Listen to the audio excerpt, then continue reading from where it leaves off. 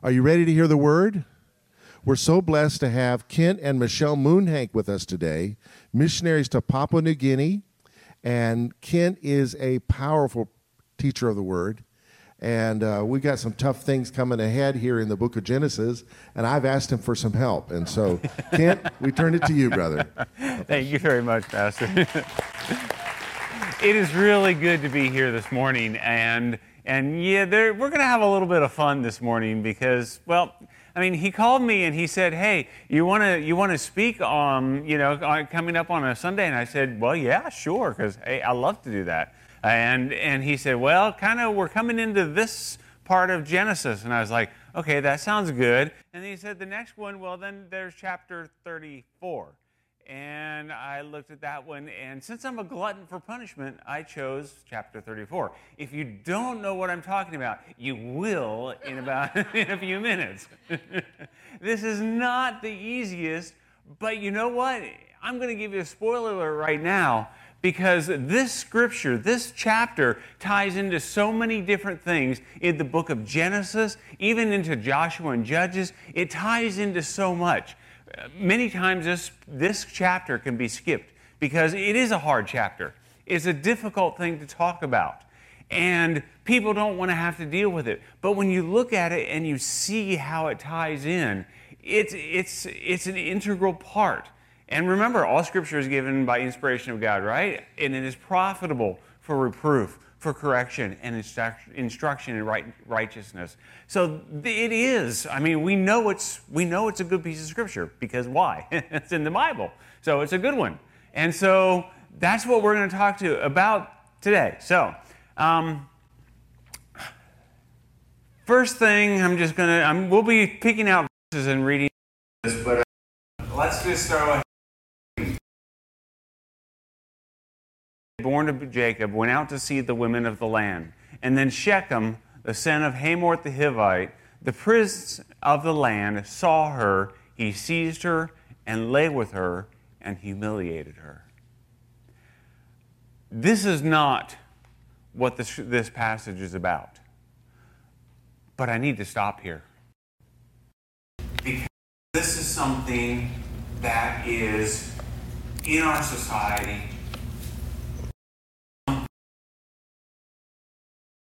You may not even know how much it touches you. The statistics are all over the place because so much sexual assault goes unreported.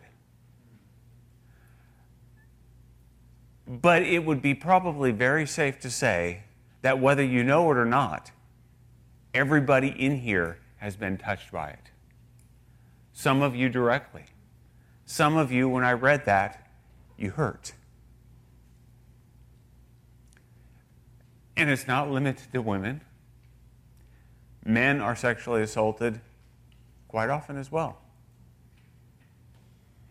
And it's a hard topic to deal with, but it's real. It's in our society. It's in our church. It's everywhere. I've been touched by it. Some of you know the story of my oldest daughter. 6 years ago,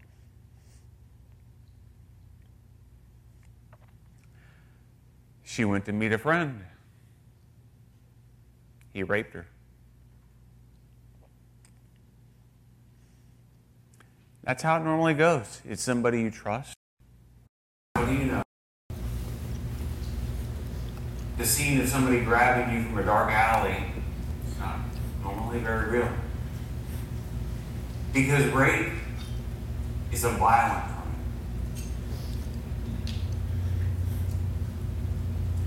It's a hate crime. You don't rape somebody because you like them.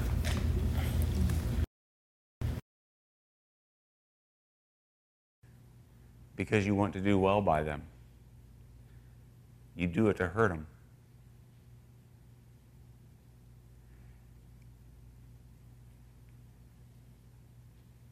And I want you to know, it's not your fault. It's not your fault. If you look at the scripture in verse 1, it says that Dinah went out to see the women of the land. Some have taken that, and with some validity, it could be taken really a couple of different ways. One, it just means that she had freedom. She could move about. It was fine. And so she was out and about. Others have looked at other manuscripts from this time period, and it seems that there could be something improper about it. We don't know. But the answer is, it doesn't matter what she did. I ran this stuff by my daughter. And she said, these are her words, it doesn't matter if she stood in front of him and danced naked. He's not allowed to do that. It's not her fault. You've been touched by this, every one of you. By association or by direct action. And it's not your fault. So many people take it and they blame themselves. What if I'd have done this? Or I could have done that. Or maybe I should have been, and I should. It's not your fault. It's not your fault.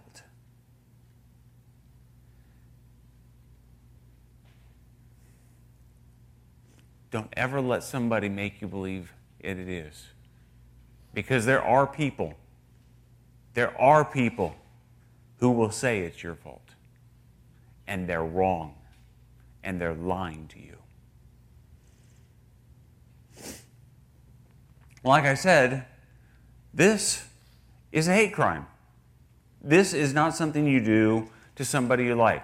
And Shechem took Dinah and lay with her by force.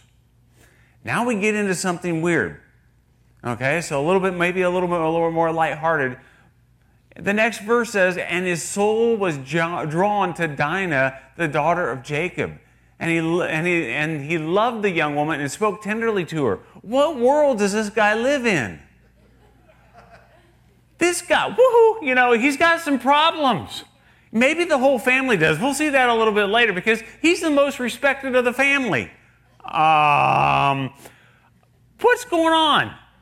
This guy's messed up. He just did something violent to a person, and now he loves her? And now he goes to his father and says, I want to marry her. Where is this guy coming from? I don't know. He's messed up in the head. I don't know. He went swimming and stayed under too long. I don't know what happened, but there's something wrong with this guy. And, so he asks his father, he says, hey, get her for my wife. Well, meanwhile, back at the ranch, then Hamor, the son of Shechem, went out to Jacob to speak with him. Now the sons of Jacob came in from the field when they heard it, and the men were grieved and they were very angry. The men, Jacob's sons, remember this is Israel, right? He's going to be renamed Israel. You know that, right? And we're talking about Jacob's son, the 12 tribes of Israel, right? Yes? You're all on board with this. So this is pivotal stuff, right? So these guys, they were out in the field. Jacob hears about this. He knows what's going on. And Hamor makes plans to go and visit Jacob. And they're out in the field. Well, he comes to visit them, and now they come in from the field.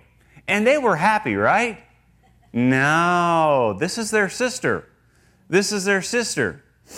And so they come, and they have this wonderful little chat. And they come, and Hamor and Shechem say, hey, look, my son, Hamor says, he wants to marry your daughter. And so we live in this land together. There's enough land for us. We can dwell together. We can trade with each other, and you can acquire property, which means stuff. You can get stuff. You can have possessions, and good basis of a family, right? Yes, I want that guy for my son-in-law. Sure, why not? I don't know about that one. I think I'd shoot him first. Then he could be my son-in-law. But yeah, that's kind of, so, okay, right. Like I said, this is a little bit, this is a strange story. It's a very strange story. Well, not only that, in all of his wisdom, Shechem says, after Hamor says that part, Shechem says, and we'll give you any bride price that you want. Just anything you ask for, name it, it's yours. Really? Okay, I saw some good camels over there. That's pretty good.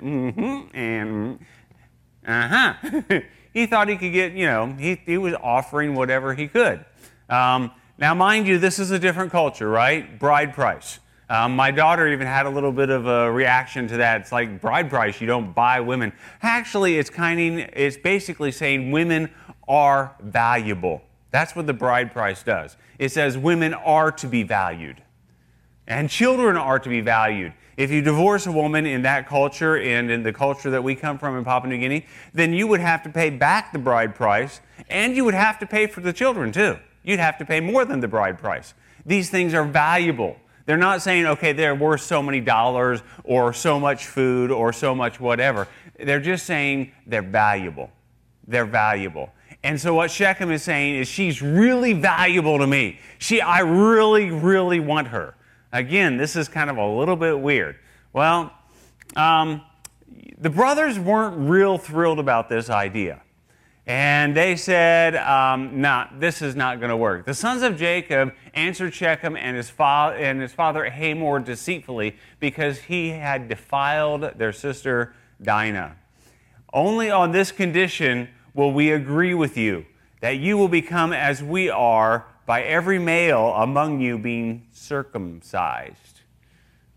Okay, all of you know what this is, right? Okay, this is real people, okay? A lot of times we look at these things and we think, okay, well, that's what they did back then, and that's kind of, we don't really relate it into, the here and the now. And so they're saying, you know what? You need to be circumcised before you give our daughter. We don't want the bride price. We don't want to worry about living in the land and all that other sort of stuff. We just want you to be circumcised. And what do you think their reaction was? That's the funny part. Now their words seem reasonable. What? Their words seem reasonable to Hamor and Shechem, Hamor's son. Reasonable? Reasonable? Guys, how many of you are up for this? I'm looking for a hand. Show me a hand. No, I don't see no hands. That's not, okay. Well, let's do it this way. Let's say that you've got, here we go. Yeah, I know. Okay, we're doing a Michael Jackson thing, one glove, right? Except it's down to one finger. Nevertheless, let's say that you guys decide that you need to build a children's center out back. I think there was a plan for that, right? A gymnasium back there at one point or something. Yeah, Greg's saying yeah. And so, you're getting bids for this gymnasium/children's center, and you're looking at things, and then, you know what? The prices are so high, and it's just really hard. Not really sure how this is going to go.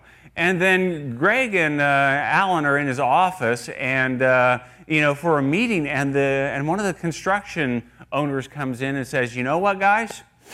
We've looked at this, and we want to help you out. We will build that facility for you, gymnasium with classrooms, for free. For free.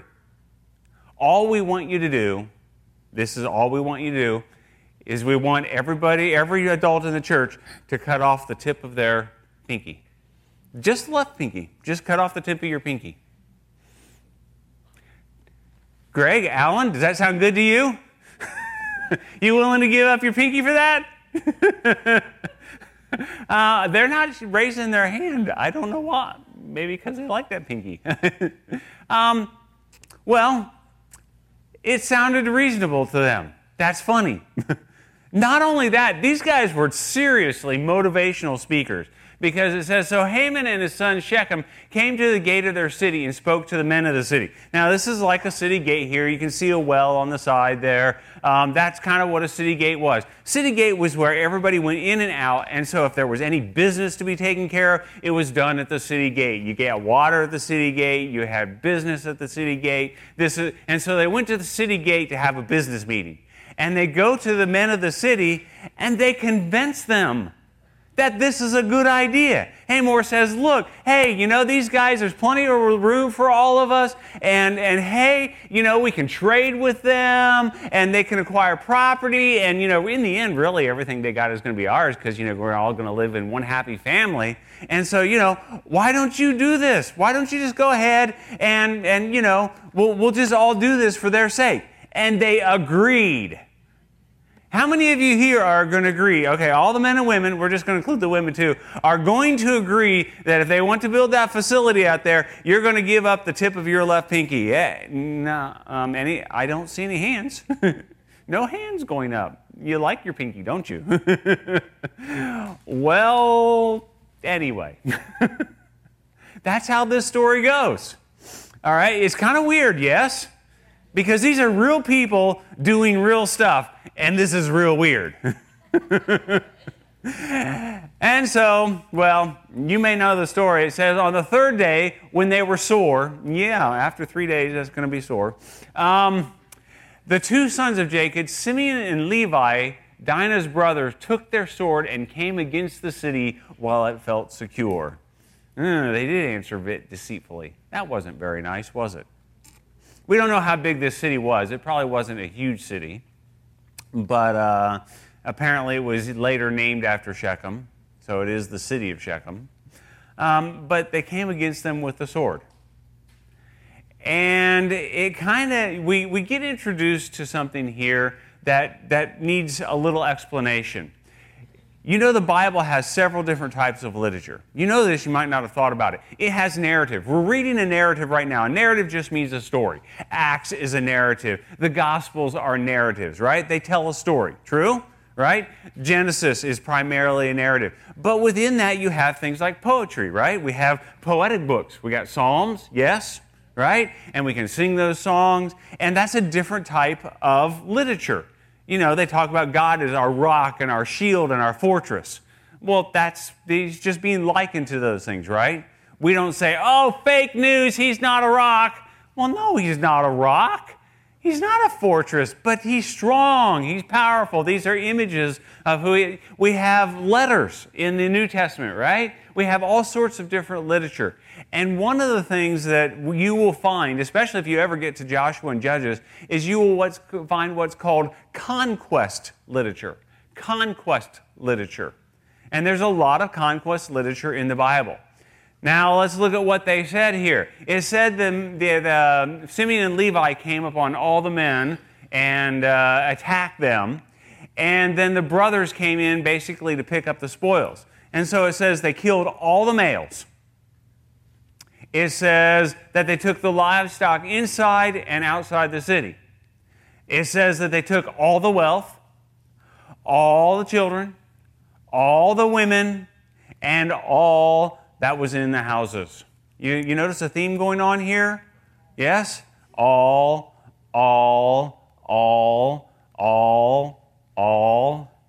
And you say, but Ken, I read ahead, and you're wrong, because they didn't kill everybody, because if you look in chapter 35, verse 4, guess what's still there? The city of Shechem. And you go a little bit later in the Genesis narrative, and what do you see? The city of Shechem, because that's where Joseph's brothers have their sheep when Joseph goes to check on them, is outside of Shechem. You see it in Joshua and Judges, about 35 different times it's mentioned. All in all, the city, or Shechem, is mentioned about 68 times. So Shechem's pretty prevalent. But it said they killed all of them. Is it true? Did they kill all of them and they're just really fast at reproducing? Probably not. Let's say you open the newspaper, Hood County News. The new Hood County News. We won't talk about the old one. Hood County News. and it's during the football season. It's during the football season, and you open it up to the diversions page section that they call it now, and you see the headline, Granbury slaughters Aledo. Yeah! Woo! We got him! And you read it. The final score, 68-13. Granbury took them and put them on the ground and by the end of the first quarter had their heel firmly on their neck and didn't let up until it was all over. And yet not a single person died. In fact, EMS was never even called to the field. Do you pick that up and say, fake news? Fake news, you lied. I'm going to sue Hood County News because they lied. Is that what you do? Yes? You think it's a lie? No. It's conquest literature. It is by nature hyperbole. True? You know what hyperbole is? Saying, overstating things, exaggeration. It is by nature an exaggeration. True? This is conquest literature. Saying, Kent, Bible's not literal. What? You're not going to sue Hood County News for saying that and say, oh, you're not being honest in your reporting. The Bible is just using conquest literature. It's telling you, it's giving you the idea. You know what? They beat him bad. They beat him bad. That's what it's saying. They beat him bad. So yeah, Shechem is around.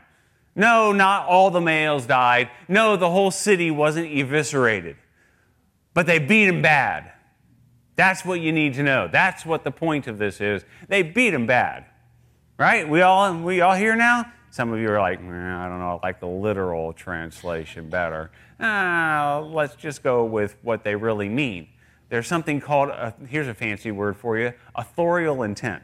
What did the author intend to say? He intended to say, they beat him bad. So they went in and they beat him bad. It says that they killed Shechem and his father, and they label that one out in particular. And so this made Jacob really happy, right? In fact, he knew everybody in the land, the Canaanite and the Perizzites, I think it is, that they would all love him.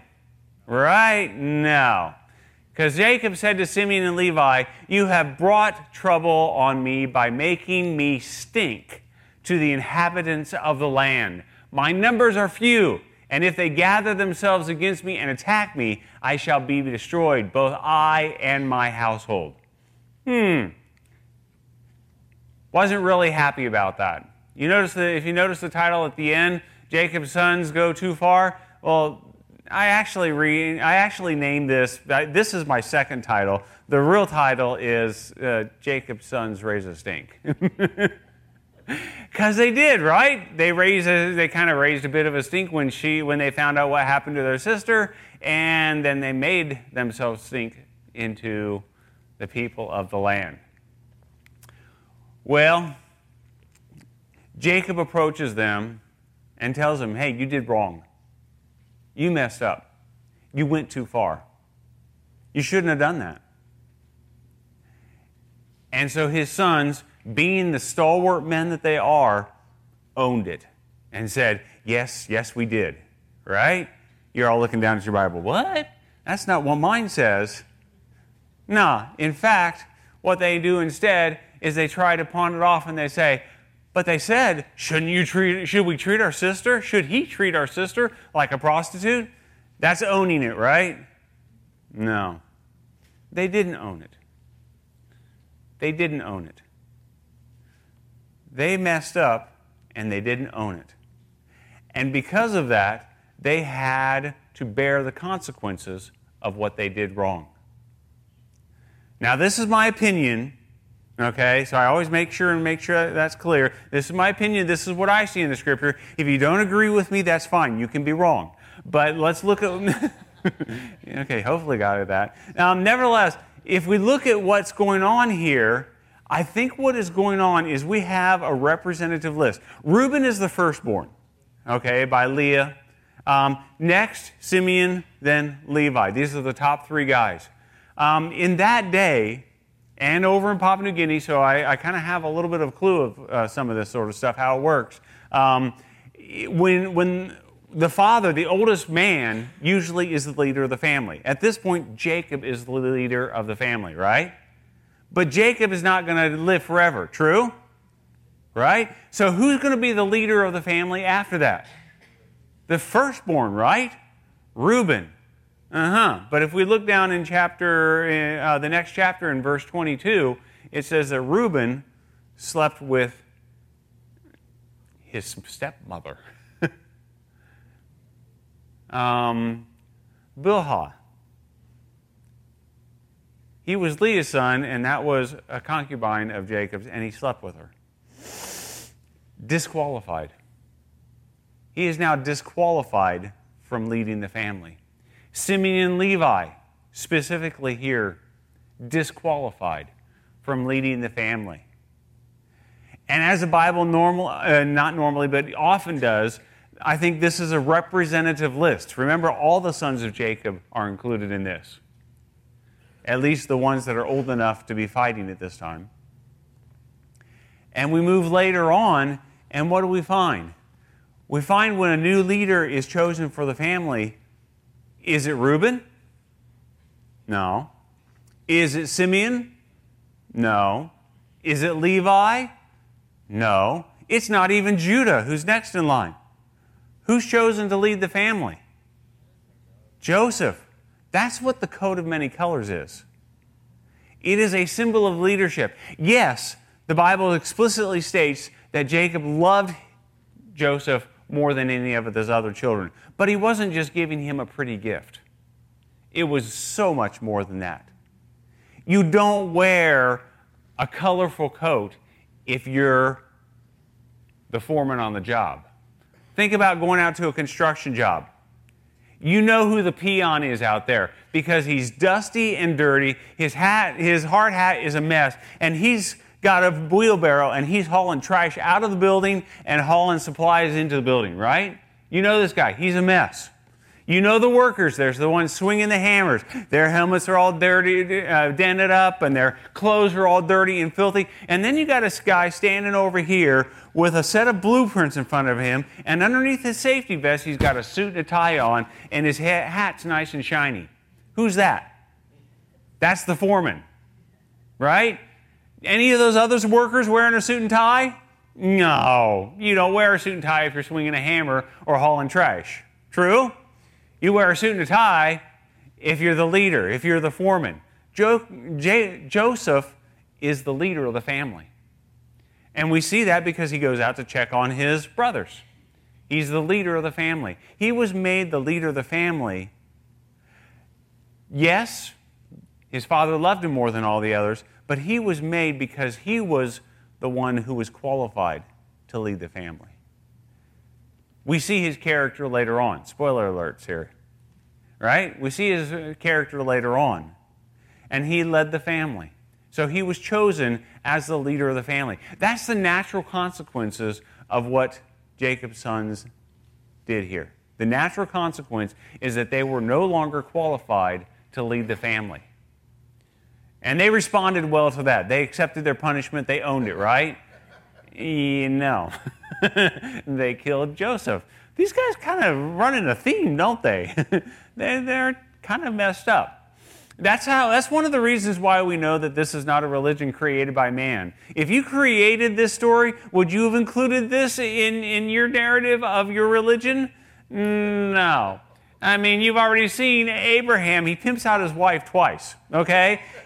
That's not cool, okay? I mean, one time is bad. Twice? Are you kidding me? But he does. Okay, you don't include that story if you're making this up on your own. True? So this is the good, bad, and it's a lot of ugly. There's a lot of ugly. And this is ugly. But this is the real story. They disqualify themselves from leadership. They have to bear that responsibility, and they are not allowed to be leaders. But there is redemption. There is redemption. If you move down into that Joseph story and you go a little bit further, you see Judah. And Judah, when he when he goes back, remember the whole Joseph story, okay? So they sell Joseph off, and he rises through the ranks, right? And he becomes second most powerful person in all of Egypt. And then his brothers have to go down and buy food from him, yes? And he sees them the first time and says, "Don't you have another brother?" And they say, "Well, yeah, but he's back with it. You come back with him." And they go back to their father, Jacob, and they say, "Well, we got to bring Benjamin." And his father says, "Ha ha, not going to happen. No way, no way. If he dies, I'm toast. I'm just going to die. I'm just going to give it up. So no, he's not going." Well, after time goes on, there's something that kind of gets them maybe edging towards that, and that's that gnawing in their stomach. They get hungry. They got no food. And so Judah says to Jacob, get the names right here. Judah says to Jacob, "Look, send Benjamin with me. Okay, if we don't go back, we're all going to die anyway. So send him with me, and I will look after him. I'll take care of him." Judah steps up. Judah steps up. And when he gets to the audience with Joseph, he says, Judah is speaking here, "For your servant became a pledge of safety for the boy to my father, saying, 'If I do not bring him back to you, then I shall bear the blame before my father all my life. Now therefore please let your servant remain instead of the boy as a servant to my Lord, and let the boy go back to his brothers.'" He says, don't keep the boy. Don't keep the boy. Keep me. I'll be your servant. I pledge protection. I'll be your servant. And he breaks it. He breaks really that curse. And he is at the end of Israel's life, Jacob, who becomes Israel, blessed first among all the children. He's the one first blessed. And Jacob says, "The scepter shall not depart from Judah, nor the ruler's staff from between his feet, until tribute comes to him, and to him shall be the obedience of the peoples." Redemption. Redemption. A lot of us have screwed up in our past, right? We've done some things that are wrong. But there's redemption. Not only Judah, but also Levi. We fast forward, and it's the descendants of Levi. And you remember the whole golden calf story? Yeah, Moses comes down, and they're all dancing and having quite a party in front of this golden calf. Quick aside there, that's not actually worshiping a false god. They're worshiping God. They're just using an image to do it, which they were expressly forbidden from using. If you look at it, it says that they were worshiping Yahweh, but they were using a golden calf to symbolize his strength.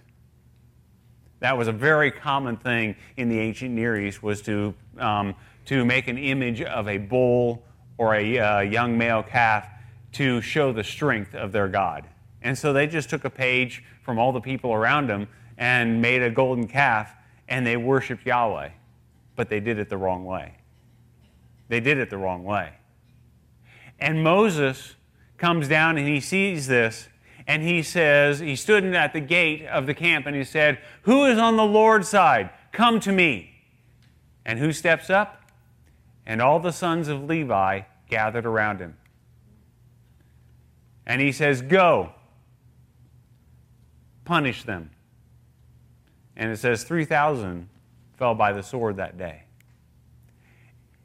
And when they come back and it's done, Moses says, "Today you have been ordained for the service of the Lord, each one at the cost of his son and of his brother, so that he might bestow a blessing upon you this day." They broke the curse. They owned it. They said, "We're on the Lord's side. We'll do what God says." And they will redeem themselves. And they are now the tribe of the priest. We have redemption too, don't we? Our redemption is even greater, isn't it? It says in Titus waiting for our blessed hope, the appearing of the glory of our great God and Savior, Jesus Christ, who gave himself for us to redeem us from all lawlessness and to purify for himself a people for his own possession who are zealous for good works. We are redeemed through Christ. We have been bought back. True? We have redemption. We've all made mistakes in the past. I know I have. Maybe it's just me, right? I mean, you kind of really blown it, but, we're good people. That's why I like this church so much. There's such good people here, right? No, we've all messed up. Actually, I do like this church, and there are good people here, but you've messed up. Everybody's messed up. But there's redemption. There's redemption through Jesus Christ. He came and he redeemed us. There is redemption. And now to run full circle back to the beginning.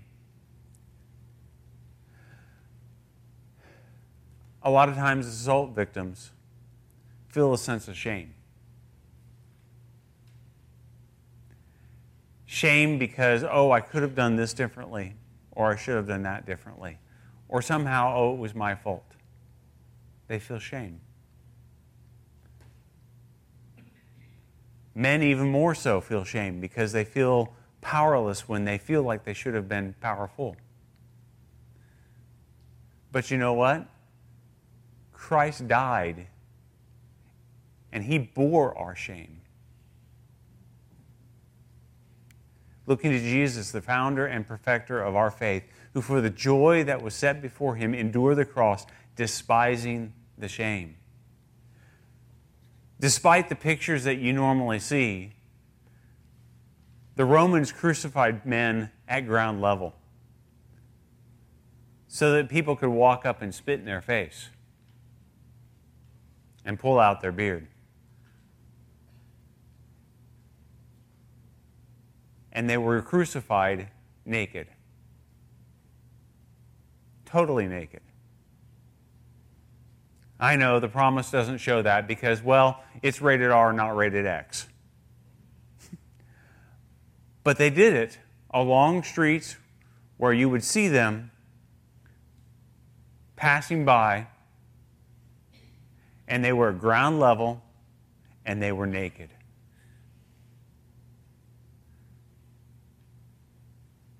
In torture, nakedness is often employed because it takes away from that person a sense of hope. They're totally exposed. They have no hope. Christ hung on that cross, naked, at ground level, at eye level, with the people walking by him. And he suffered, and he died. And he bore our shame.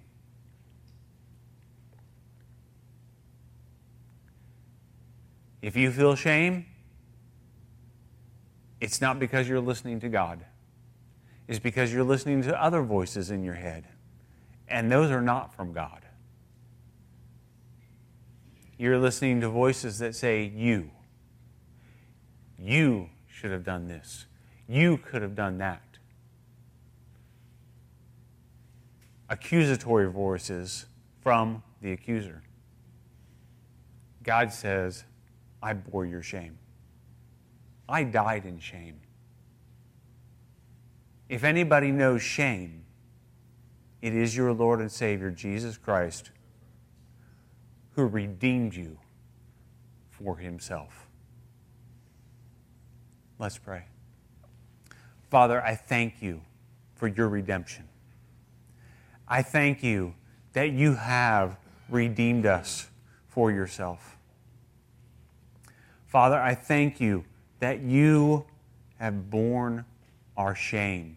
We have no reason to feel shame for anything that we have done or anything that was done to us. And we are redeemed by your blood, bought back. And now we are a precious people that belongs to you. Father, thank you for your redemption. Pray these things in Jesus' name. Amen. Wow. The gospel is awesome. He redeems. He redeems. He redeems. You know, we all know of Jesus as a member of the tribe of Judah, right? Fulfilling the messianic promise given to Judah. But it's often overlooked that Mary's cousins were Levites of the tribe of Levi, another tribe that had been redeemed. John the Baptist was the son of a priest, tribe of Levi. Elizabeth was a descendant of Aaron. Yeah. So he redeems every situation. Maybe you think, well, I don't come from a blue blood line. We all come from Adam. Amen. And we're all redeemed by the ultimate blue blood, the red blood of Jesus.